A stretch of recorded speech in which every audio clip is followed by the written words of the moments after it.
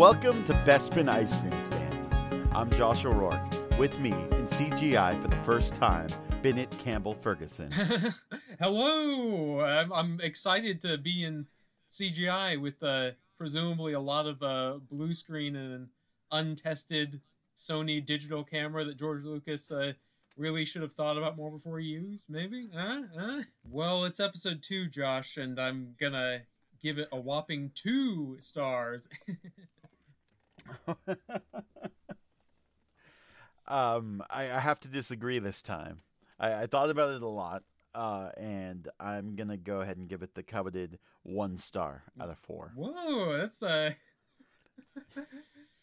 somewhere Count Dooku is crying all over his cape. No, I've been talking to friends about it. I wanted to give it, a poop emoji out of 4 or something clever. But honestly, I think out of the whole Star Wars saga, this is like the one that made me lose all faith. Like episode 1, yeah, it was bad, but I saw it when I was young, so it was sort of magical at times, right?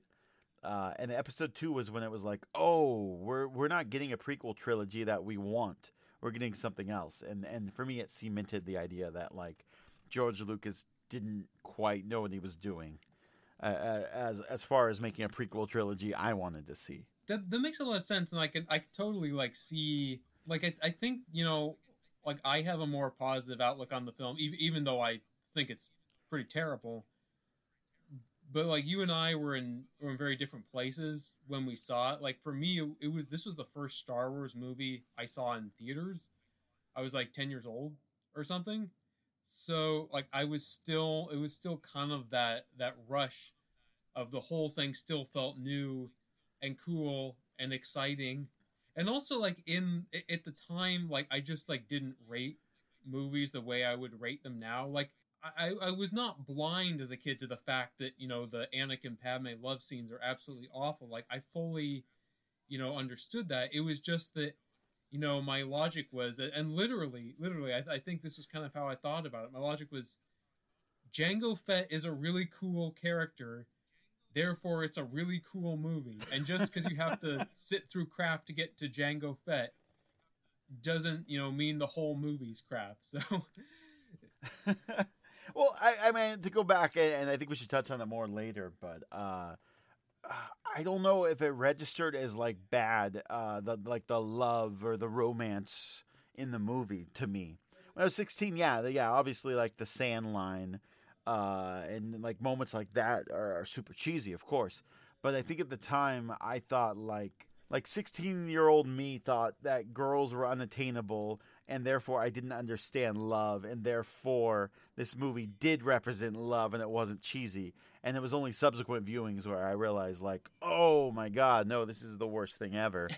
As far as dialogue, as far as developing romance, developing character, making you feel like, oh, I see why these characters would love one another.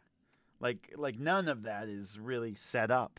Yeah, it's definitely not. And I think the things that become more unpardonable about the movie as you get older, like really it comes down to character. I mean, first of all, there's the problem that the last chunk of the movie gets really sort of lost in a deluge of just CGI crap with the droid army and the clone army, and it's basically just like looking at psychedelic nonsense for the last bit of the movie.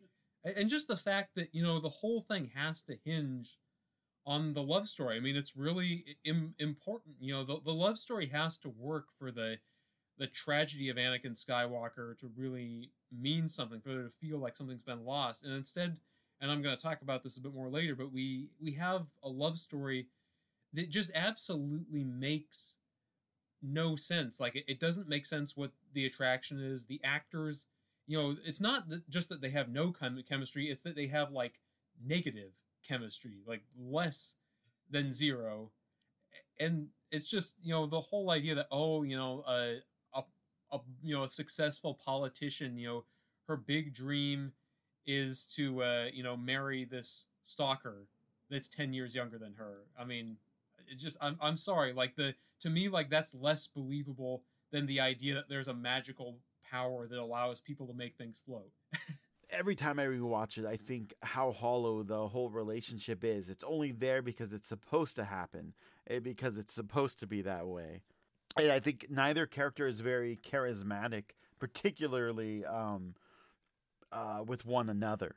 All the scenes just are so cringe-inducing. I don't even know where to where to begin. Yeah, it's interesting. Like it's a tough film, and in a lot of ways, it's worse than the Phantom Menace. I mean, I talked about the story structure of episode one last time, and the story structure here like takes a major nosedive.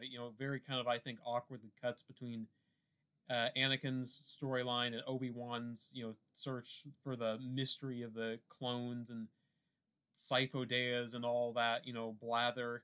I think like the like what kept it from me from like going to 1 star or 1.5 stars was there are like moments where I feel like it just is actually really really beautiful. Like I think that the speeder chase through Coruscant is like honestly like one of the most beautiful things George Lucas has done, and I think like the world of Coruscant in particular in this film, like it just really kind of envelops you, and the colors are so vibrant, all the kind of the neon light of the speeders and the buildings and the billboards. So there's a lot of like moments like that I just think are kind of sensational and poetic, and for me, like when I watch the movie, remind me of like what George Lucas can be when he's at his best. But inevitably there's something that brings you down from that high, whether it's the sand line, or just getting lost in stuff we don't care about, or just really like any shot where you have to look at Hayden Christensen's terrible haircut. No, I think you touched on it. There's some really great sequences, just like episode one. Seems like there's these great set pieces, and then a stupid story that has to tie them together. Like for me, and I'm sure a million people have already talked about this, but I feel like the movie would have worked better as like the buddy Jedi comedy or whatever, where Obi-Wan and Anakin are doing everything together instead, and you can just touch on the relationship a little bit instead of. The way that it's designed right now, it's as if it's building a relationship, and the audience understands. Oh, this is why they're falling in love. But obviously that didn't work. Whereas if it was like Obi-Wan and Anakin just kicking ass and fighting Jango Fett and stuff, I think that would have been a lot stronger. For a trilogy that is really supposed to be about a mentor and a protege, they spend surprisingly little time together, because they get split up in Attack of the Clones, and then even in Revenge of the Sith, they spend a couple days on Coruscant before Obi-Wan has to go off and fight General Grievous, and then by the time they reunite at the end, they've gone 360 from being allies to being enemies. And I think they needed to like work the bromance angle harder. Like we needed to believe in their relationship and care about their relationship and enjoy their relationship the same way we did with Luke and Han, where before they split them up in the original trilogy, you had a whole movie of them teaming up and arguing and like braving danger together, and there just like isn't that same rapport, and therefore there just isn't the same level of investment, which again that really becomes a problem in Revenge of the Sith, because you're not that heartbroken over the failure of a relationship that we didn't invest that much in to begin with, because like what was the extent of the relationship? Anakin was an asshole, Obi-Wan nagged him a bunch, whatever, I'm over it. Yeah, no, for sure, and also in episode one did a poor job of setting up like a love story. Like they had a few scenes of dialogue, but obviously it's a different actor. You're looking at a kid talking to Natalie Portman, who's 10 years younger practically, or whatever it is, 7. I feel like it doesn't seem like the prequel trilogy was written all at once. That brings up something I want to talk about, actually, because I think one of the interesting things about George Lucas was that he sort of approached the prequels like in the way, in terms of like production, the way that Pixar approaches their movies, where there's kind of this, this method of trial and error. It's like, we have time, we have money, so we can get it wrong a lot of times before we get it right. We can afford to do that. And so it's funny, like, all the prequels, they each had a 3-year gap between them, but in fact, Revenge of the Sith, actually started filming about a year after Attack of the Clones came out. So that's, I mean, you think about that, that's like, like 1 year that he was, scrambling to get this script together, and going in with, maybe a product that was, obviously not, fully formed, and trusting that he was gonna be able to kind of like find the film in the editing room, and do reshoots later, of which he did multiple rounds of reshoots. Except the thing is that George Lucas, even though he had a hand in the creation of Pixar, he's not Pixar. Lucasfilm isn't Pixar. There's not the same infrastructure, and there's not the same attention to character and humanity and humor, or at least there wasn't at the time. George Lucas, like, I believe, started what ultimately became Pixar, although it only became what it was after it was no longer under his control. And I think there was George Lucas, and there was Rick McCallum, who which I don't clearly Rick McCallum did not challenge him a lot. No, for sure. I mean, he seems like a yes man completely. I don't ever feel like he would be like, George, that sucks. It always seems like he's talking in like the prequel interviews about like George's vision, and it seems like Rick McCallum is trying to reap George Lucas's rewards. Like, he lucked into this position, and maybe that's reductive to say that, but I think that's ultimately what's wrong with the whole trilogy is nobody said no to George Lucas. Nobody said, hey, maybe we should get a rewrite on this script. No, absolutely. Yeah, I mean, it's like definitely like among, film buffs, there's a tendency to be, obsessed with the auteur theory. And I absolutely have that myself, but and I don't think the auteur theory is a bad thing. I think it's very useful in terms of, understanding movies better. But I think, there's a mistake in thinking that, the auteur theory means that the director has the same relationship to the film as a painter has to their painting. It's just not that. It's meant to be a team effort. As a medium, it's designed to be that. And when you have everyone serving the whims of a guy who's basically making an independent film for over $100 million, it's just not like a healthy relationship. No, not at all. Not at all. Not at all. There's the George Lucas revisionists that sort of don't believe George Lucas had anything to do with the original trilogy being good to some degree, or rather that he had so much help. And I do think that's important to highlight all the people who collaborated on the original trilogy that made it such a strong, piece of work. Yeah. Yeah. But yeah, I think the prequel trilogy doesn't seem like a collaborative thing. It seems like people serving George Lucas's every whim. Yeah, totally. And I think it's always good to be mindful of the nature of the collaboration. I mean, let's face it, The Empire Strikes Back could not have been the masterpiece that it is without Lawrence Kasdan writing and Irvin Kershner directing.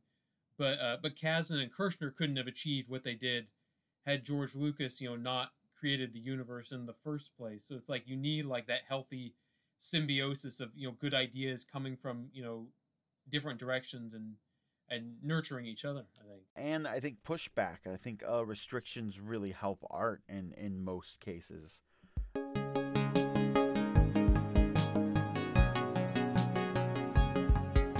So my first segment is going to be a character profile from a distinguished politician who died very tragically in the aftermath of the Clone Wars, Senator Padme Amidala.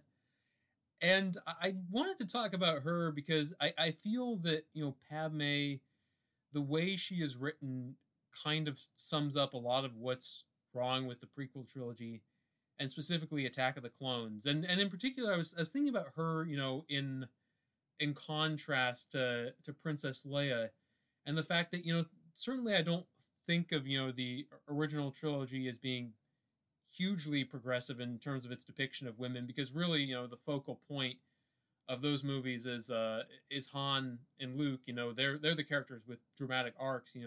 Luke goes from being a boy to a man. Han goes from being a cynic to an idealist. I mean, that's just what those movies are. That's what made them what they were, and a lot of things. But nevertheless, Princess Leia was always a badass, wise, witty, strong-willed character. And you would hope that as the series progressed into the future, things would get better.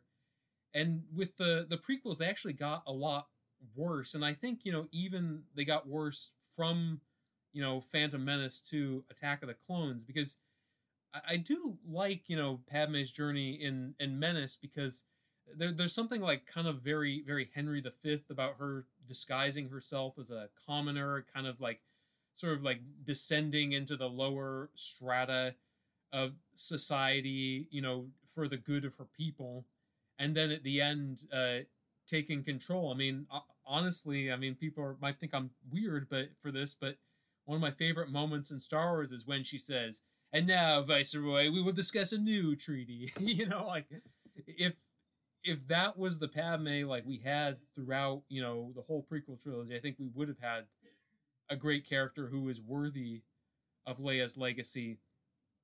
And instead, what we get is in Clones, a character who just makes all of these choices that are totally unbelievable based on what we know of her as a human being. And I think the thing to note is it's clear that she's not into Anakin at the beginning of the film. She rebuffs him multiple times. She even says he makes her feel uncomfortable, which the risk of saying the obvious, never a good sign, not what you want to hear. And yet the thing that the big catalyst between that part of the story and them getting married at the end is Anakin committing genocide of all things. I mean, on Tatooine, he says it himself. After he's killed the Sand People, he says, "I killed them, and not just the men, too, the women and the children. They're animals, and I slaughtered them like animals. I hate them." And her response to that is, and just, I'm sure everyone who's listening remembers this all too well, but I just think it's important to just note the strangeness of this response. Her answer is, "To be angry is to be human." He says, "I committed a genocide," and she says, "To be angry is to be human." Like no one would say that to Hitler or Stalin, and yet she says that to Anakin, and it's after that she gives him a big fat kiss, and they get married, and it's just I think obviously all the characters in this film are really weak, but I think Padme in particular, there's a sense of like the major female character is the one who's pretty much chosen to be in service to the plot, even if the plot's demands completely conflict with what you would presume she would want as a human being. And it's really honestly like the writing is so bad in that respect that I think it's honestly kind of insulting. And I think the only silver lining is that this was really the bottom of the barrel, and things did get better in Force Awakens, Last Jedi, Rise of Skywalker, because even though Rey is also kind of like defined by her relationship to men, between Luke and Han and Kylo, at least there's a sense that in those films the plot is serving her and not the other way around, and that she's not just kind of an instrument in the journeys of these male characters. So when I think about things about Attack of the Clones that just absolutely infuriate me, to me I go back to be angry is to be human, because I really feel like that's kind of just, I mean, it was honestly, I think it was a new low for Star Wars. I think it's convenient too that they had to have that genocide scene, and then it's like, well, obviously they talk about it, but I'll float this idea: what if Padme is just racist? Well, I mean, yeah, I can't argue with that. I mean, maybe. I mean, maybe, it's like we know she's cool with the Gungans, but maybe she draws the line at Tusken Raiders. Yeah, sand people. I always thought sand people sounded like a pretty bad thing to say. No, you're absolutely right. Yeah, yeah. No, it's a really good point, though. I think that Padme's episode 1 arc is such that she could become a really strong, powerful woman character in the galaxy. And episode 2 should have honored that by showing her progression instead of being like, "Oh, now you're ready to retire and have babies." It seems like it just completely skipped like the important work she was doing in the Senate. If we're supposed to give a shit about all the Senate stuff from episode 1 and episode 2, Yeah. it just seems like, yeah, she has nothing to do with that anymore. She's just a set decoration. Yeah, yeah. Well, and also, I mean, I'm glad you brought up, like her work in the Senate, because this is another thing I want to point out. And I apologize to any listeners if I'm like belaboring this stuff too much, because I'm sure it's nothing every Star Wars geek hasn't thought about. But at the same time, I think one thing that really distresses me is the fact that she, we understand that like her main role in the Senate, her main goal at the beginning of the film is to defeat the Military Creation Act. That is her signature issue as a politician. And so what does she do? Like while this is being voted on, she runs and hides with Anakin. The minute Palpatine says go hide, which come on, like she doesn't have to. She doesn't have to do what he says. That makes no sense at all. Hey man, when you got a picnic, you got a picnic. Yes, that's with those like CGI like bowl creature things.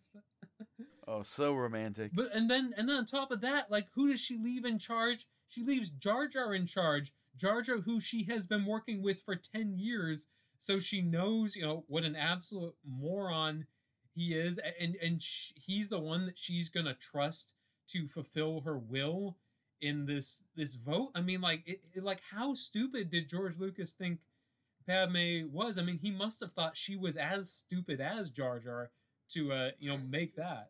I think he just wrote things. I think he wrote things because they were supposed to happen, and it was convenient to be like, "Oh, this character doesn't have something to do. I know, they'll vote." It's interesting they give Padme a couple moments, and they're not very great moments, except in retrospect. I think, like during the movie, I don't think it's. What I'm trying to say is, I think it's more noticeable on repeat viewings. But like, she warns the Jedi Council. Like, I think that Dooku is behind this, blah, blah, blah. And then the Jedi Council says that they're weakened. Like, that their force powers aren't nearly as strong. Do you remember that? Yeah, I remember that, yeah. That was weird. It's like, take everything that's cool about Star Wars and you're just completely muting it. Well, I'm glad you brought up the scene where she says she thinks Count Dooku's behind the attack, and that's I don't know what it is. I mean, it's partly nostalgia, I think, but like I actually really, really like that scene, and I like that conversation between Palpatine and the Jedi Council, and the whole exchange of we're keepers of the peace, not soldiers, and the perverseness of the Jedi wanting this grand army of the Republic to be created, even though it kind of goes against their code, because they're overwhelmed, and they want some of the responsibility for dealing with the Separatists taken off their shoulders. And then I actually think it's kind of a nice moment when Palpatine says I think Count Dooku's behind it, and Mace Windu says he couldn't assassinate anyone. It's not in his character, and it's actually kind of perceptive. It's like, oh, Mace Windu's mansplaining to a female senator. Yeah, he deserves to die after that. You're right. Your words, not mine. Not just die, but get electrocuted and have his arm severed and thrown out a window. Man. Like clearly so George good. Just hated Samuel L. Jackson. I can't not talk about that. No, I think Samuel L. Jackson wanted a good death. That was his only stipulation. And that is definitely the most Wu-Tang death of all time. It's so good. But we'll talk about that next episode. He got an epic death. He wanted it and he got it. I'd love to talk about the villains in the prequel trilogy a little bit. Yes, absolutely. I've been thinking about it, and I keep going back to this revisionist idea. Oh, they shouldn't have killed Darth Maul. He could have lasted the whole trilogy, etc., etc. But I think Episode 2 really, really, really complicates things as far as the villains.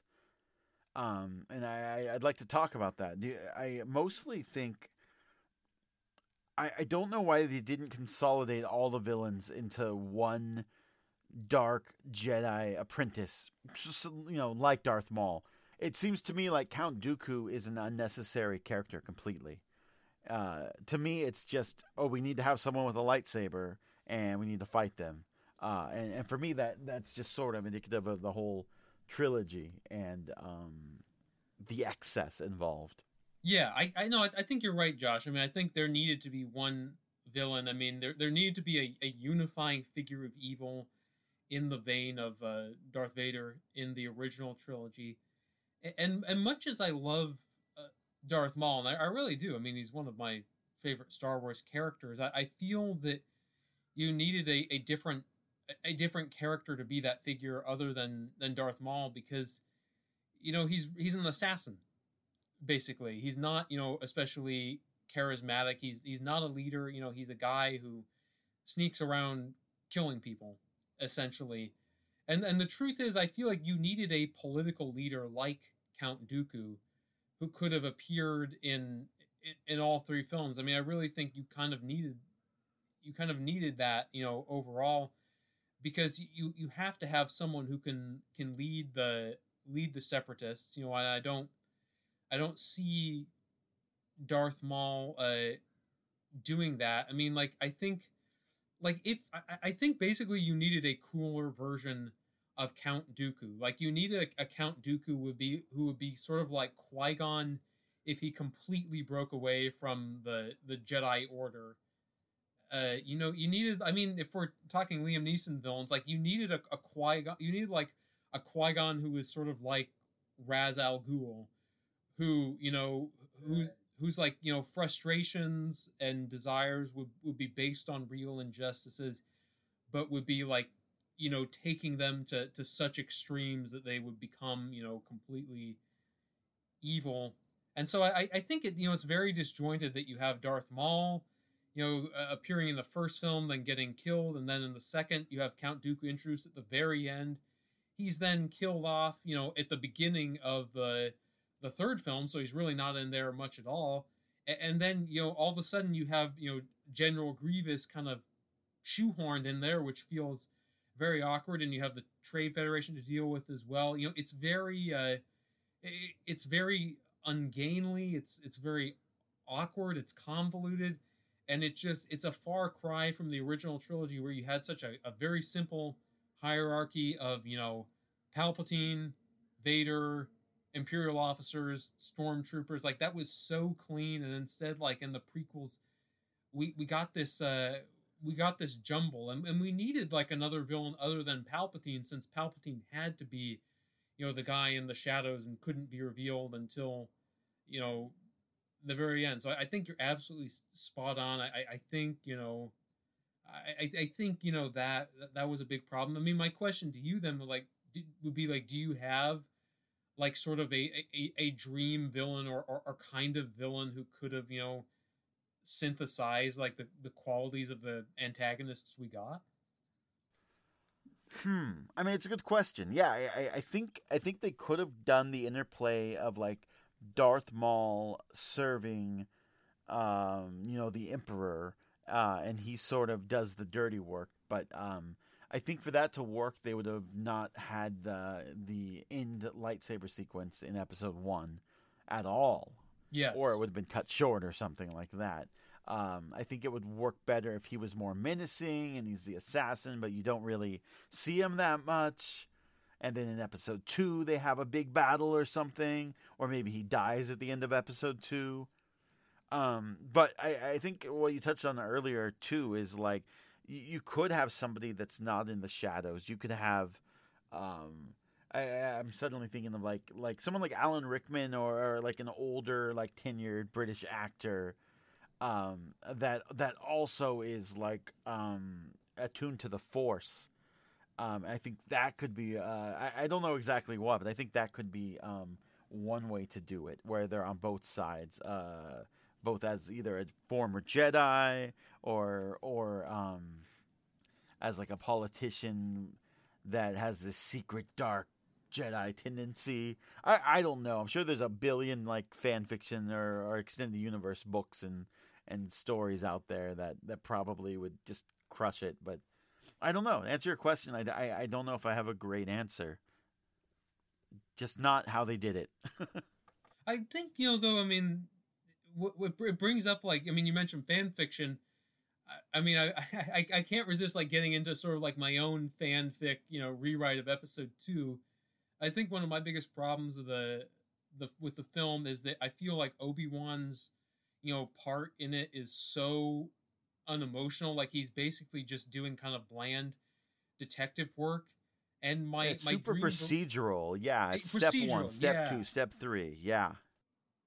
Which is why, like, I thought, one way that that would have given him a kind of a more heartfelt role in the drama would be if Obi-Wan had a romance in the film, and if he was kind of tempted to abandon the Jedi Order. Like I would love it if he was in love with another Jedi who has is who and this other Jedi is disillusioned with the corruption in the Senate and has gone over to the Separatists and wants to bring Obi-Wan over as well, and then you have like an actual conflict of feelings, conflict of ideas. I mean, I think again that's what's missing, because neither Anakin nor Obi-Wan has a particularly intense relationship with Dooku or Darth Maul, whereas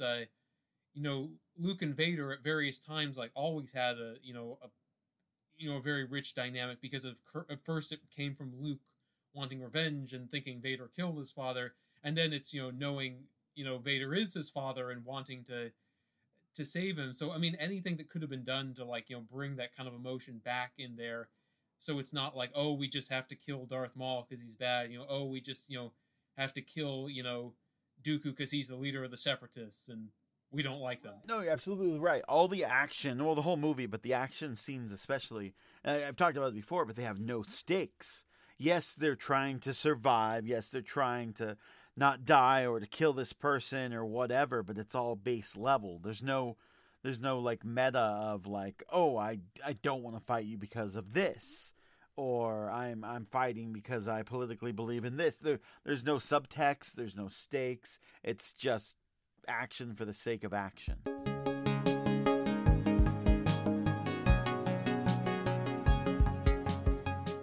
The fall of a republic and the fall of a Jedi. Those are the twin tragedies that define the Star Wars prequel trilogy.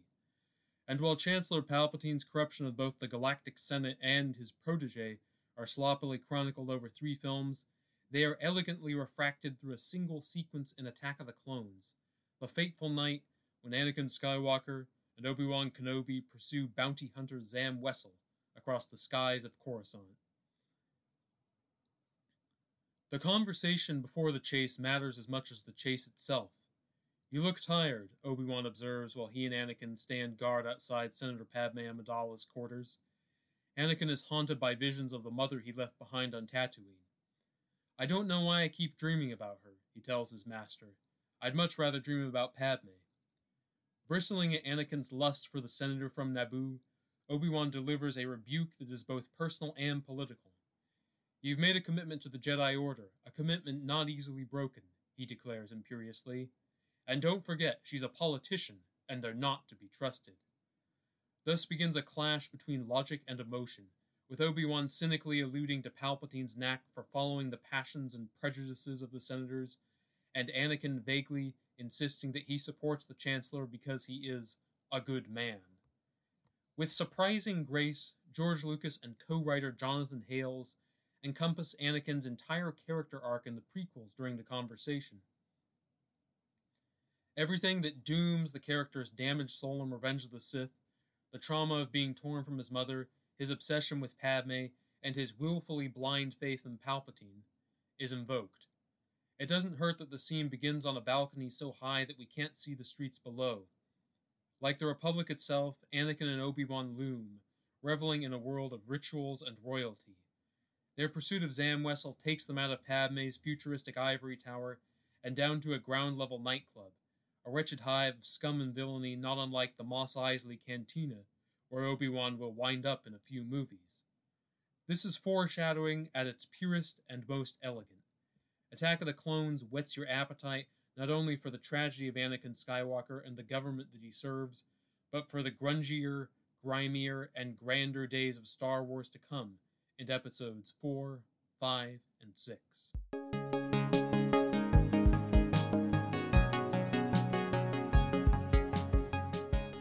I find that, like sometimes, like, there are certain scenes in Attack of the Clones where I watch them and I go, like, gosh, people could give George Lucas too much credit, for being a visionary. And then, I look at scenes like the speeder chase and I'm like, my God, he doesn't get enough credit. Like, even in a movie that's an absolute shit show, there are moments of transcendence that are better than scenes in some really good movies. I mean, it's just, I don't know, it's just kind of funny. I think I like pinball between those, two poles of, like, being, like, kind of furious with George Lucas and also, like, kind of defensive of him as well. Oh, yeah. I mean, I think every Star Wars fan struggles with that to some degree. I think to myself, like, maybe he wouldn't be a good writer. He should just be a director. Then I think about all the actors who talk about his directing style, faster, more intense. I think maybe know. Like you can't win. the only like the only truly the only answer that would be like a truly foolproof solution would be if every George Lucas movie, he came up with an outline, and then Lawrence Kasdan wrote all the dialogue, and then Irvin Kershner directed. Although that's a problem because Irvin Kershner is dead now, so I guess. Well, I mean, we as long as we're dreaming, yeah, I'm sure some hot new cinematographer too, and we can get Marsha Lucas to edit it. Yeah. Yes. Yeah. Which, it's so funny. Like, Marsha Lucas apparently, did not even think, A New Hope was that good, which, is ironic since, she played such an instrumental role in, making that film great. So it's time for a grand finale, our Voices of Star Wars segment, where we, each do a probably really bad, a voice from the Star Wars movie we're talking about. Although I have a slightly better one than last time, and this I'm really proud of myself because this is super dorky. I can say a couple lines of the Geonosian Archduke Hoggle the Lesser. So get ready. I'm ready. All right. I'm ready. Accredo. And for those not in the know, that means settle down in Geonosian. So do you know any more, or did you specifically learn that line? That's all I know. There's another part of the line which is "Let the executions begin," but I can't make head nor tails of it. It sounds something like so, that's pretty good, actually. I haven't nailed that one yet. but I really think the Archduke is one of the great underrated Star Wars characters, and I think that instead of doing Solo, they should have done Archduke Poggle the Lesser, a Star Wars story. And I think the world would have been better. Those are the stories that need to get told. They really are. They really are. The stories that speak to the human, Geonosian condition. For my character voice, I chose a little unexpected cameo, if you will. And apologies in advance, because this is also going to be as bad as all my other voices. Annie? Little Annie? Nah. Hold on. Oh, it takes it out of you. You are Annie. It is you. Nope. You know, the scary thing is that was actually really good. Like that was. Oh my god. That was going full Watto there. For the record, I don't share your opinion. That was awful. I'm gonna have to practice that more, because that's a voice killer. So okay, I just have to go off on a Watto tangent here, since you did the line, Josh. Which do you prefer, Watto with a hat or without a hat? Oh, a hat, obviously. I'm pro hat all the way. Me too. Yeah, I think it makes him like a little more approachable, and it's like, oh, he's stylish and kind of cute, and you want to pick him up, but he's also ugly. He's like a little like 8-pound dog in that way. Yes, yeah. There's something kind of dashing about that ridiculous metal fedora, and I love, you know, the idea that, you know, like George Lucas was like, you know what, like that's how we're going to show that 10 years have passed. You know, in that time, Watto got really into hats. Yeah, not that he started graying and looks older. No, he just got into hats. Also, contact the action figure department. I've got an idea for the new Watto action figure. Yes, yeah. That's how I see it. I see it as like marketing was like, hey, we really need Watto to change. Do you have any ideas? Could he like wear a jacket or pants or something? No, I think I see Watto with a hat. Yeah, that's my George Lucas, by the way. I've been practicing. Well, it's better than with the Empire Strikes Back, where they made like new Chewbacca figures that were just like spray painted with some like white flecks, like he had like snow in his fur, like on Hoth. Like that was really desperate. I mean, it could be worse. I've been watching that Netflix series, The Toys That Made Us, and they talk about Ninja Turtles and how in the heyday of Ninja Turtle action figures, every single month they churned out a new action figure, to the point where they just started making random stuff up. And you look now and you're like, I don't remember that character, because they had dozens and dozens of characters that nobody heard of. I like that approach better, though, than just, hey, let's throw some snow on their beard, or hey, let's put a hat on them. Can I don't want to go too far down this rabbit hole, but you know, since we're talking about like characters and like, you know, signifiers of time passing, you know, I just have to look ahead and comment on what I think was one of the great missed opportunities in Star Wars. Like I really think that in The Force Awakens, Chewbacca's like fur like should have been like, you know, mostly gray, and he should have like walked with like a giant gnarled staff. And I think it was such a missed opportunity to have him just be like, no, he just looks like he did in Return of the Jedi. Like gray Chewie was, you know, like a dream of mine, and it would have been cool if like he even like fought with his like staff / cane like Gandalf or something. It's just I haven't gotten over the, you know, the I mean, the true fans would say that we all know Wookiees don't age as fast as humans, so obviously it would be another 50 Kashyyyk Moon years before he grayed. I feel so bad, because I know that all this information is probably actually available, and someone listening is like, fuck that guy. Yeah, they're going to be like, no, it's actually this number of Kashyyyk Moon years. Yeah, exactly. Oh my god. Oh my That's god. amazing.